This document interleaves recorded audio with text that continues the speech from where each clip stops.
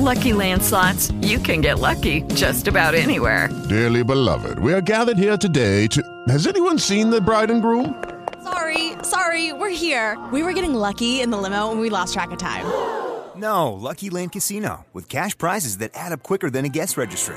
In that case, I pronounce you lucky. Play for free at LuckyLandSlots.com. Daily bonuses are waiting. No purchase necessary. Void where prohibited by law. 18+. Terms and conditions apply. See website for details. With the Lucky Land Slots, you can get lucky just about anywhere. This is your captain speaking. We've got clear runway and the weather's fine, but we're just going to circle up here a while and get lucky. No, nothing like that. It's just these cash prizes add up quick. So I suggest you sit back, keep your tray table upright, and start getting lucky. Play for free at LuckyLandSlots.com. Are you feeling lucky? No purchase necessary. Void where prohibited by law. 18+. Terms and conditions apply. See website for details.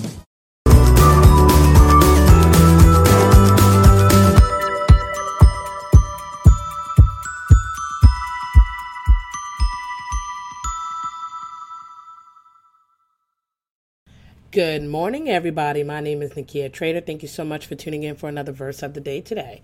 Today is September the 13th, and I'm so excited to be able to bring God's word to you once again. But as always, before we get started, let's pray to the Lord. Dear Heavenly Father, we thank you in the name of Jesus for waking us up and allowing us to see another day that you made. Father God, we acknowledge you for who you are, Lord God. Lord, we thank you so much for breathing in our bodies your breath of life, Lord, and we acknowledge and we thank you, Lord, that you're the only one who's created us and you're the only one who sustains us, Lord, and we give you praise, honor, and glory this morning. And we ask in the mighty name of Jesus that you will lead and guide us today by the power of your spirit in your word, Lord, and teach us and show us and help us, Father God, to understand what you are saying in your word. Father God, and please open our hearts and minds and illuminate your word in our hearts, Lord, that we will let our light shine and people will see our good works and glorify our Father in heaven. For it's your glory, your honor, and praise do we ask of these things. And in Jesus' name, Lord God, we pray. Amen. Amen. So, today's verse of the day is found in Isaiah chapter 57, verse 15. For thus says the high and lofty one, who inhabits eternity, whose name is holy. I dwell in the high and holy place, with him who has a contrite and humble spirit, to revive the spirit of the humble, and to revive the heart of the contrite ones. All right, so it's an amazing thing to start out that this is the one who is speaking. And the one who is speaking, his name is High and Lofty One. God is the high and lofty one. We know that God is high and lifted up because in the book of Isaiah alone, God says that there is no one like him. There's no one even before him. God alone is high and lifted up. There is no one else like him in the entire universe, not in heaven above, nor earth below, or even below the earth itself. And God says that he is the lofty one. Now, this term lofty, it can mean several different things, but just for general purposes, it is to express that God is exalted above everyone else, that he's elevated, he's sublime, he's worthy, he is unimposing, he's magnificent and majestic. These are all synonyms of this term lofty. And what perfect wording to use for God in this context, because again, there is no one like him. There's no one before him. He's the one true God. And God inhabits eternity. And we learn this through Genesis chapter 1, verse 1, where it says, in the beginning, God. Of course, there alone, it describes, and we realize, even just by deductive reasoning, that God was there before the beginning and the foundations of the world, meaning that he was present in eternity. So, he inhabits eternity. Eternity is God. His name is holy.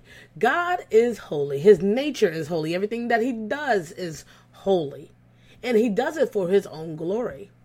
God continues to say about himself that he dwells in the high and holy place. Why not? He's high and exalted. He's the lofty one. Why would he not dwell in the high and holy place? Because he is holy. There is no realm above him that he dwells in. God dwells in the most perfect realm.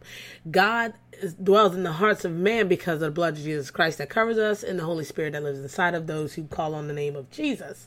So he does dwell in the hearts of redeemed sinners. But his dwelling place is high and holy. And he continues to say that with him who has a contrite and humble spirit. So he's saying, and he's addressing that he is with the person who has a contrite and humble spirit. And what we mean by contrite, we mean a remorseful heart, a heart or feeling or expression of penitence or feeling or affect of guilt.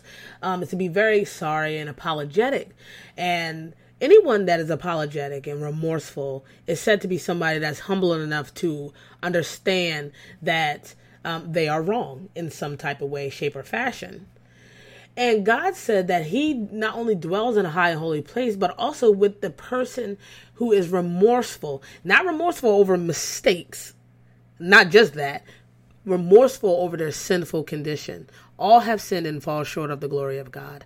We have preachers today that's trying to pacify, trying to appease, trying to redefine, restructure what God has written in his word. It is sin. It's not a margin of error. It's not a mistake. It is sin that God sent his son into the world to die for. So therefore, those who have the heart to feel remorse, therefore being humble, God says he dwells with that person. And to that person, he will revive their spirit and revive their heart because they are remorseful and realize that they sinned against the holy God, the holy, high and lofty one who dwells in a high and holy place and inhabits eternity. Brothers and sisters, let us remember always. Let us read Isaiah chapter 64 and remember who we are. Our righteousness is but filthy rags. We can't do right without Jesus Christ and his Holy Spirit. We don't want to do right without Jesus Christ and his Holy Spirit. Let us remember who we are and beg and be remorseful unto God. Have a contrite and humble spirit and seek forgiveness from him. And he will revive us in our hearts and in our spirits. Thank you so much, brothers and sisters, for tuning in for today's verse of the day. I hope and pray you come back tomorrow for more. And until then, may God bless you. Have a beautiful and a wonderful day. Bye.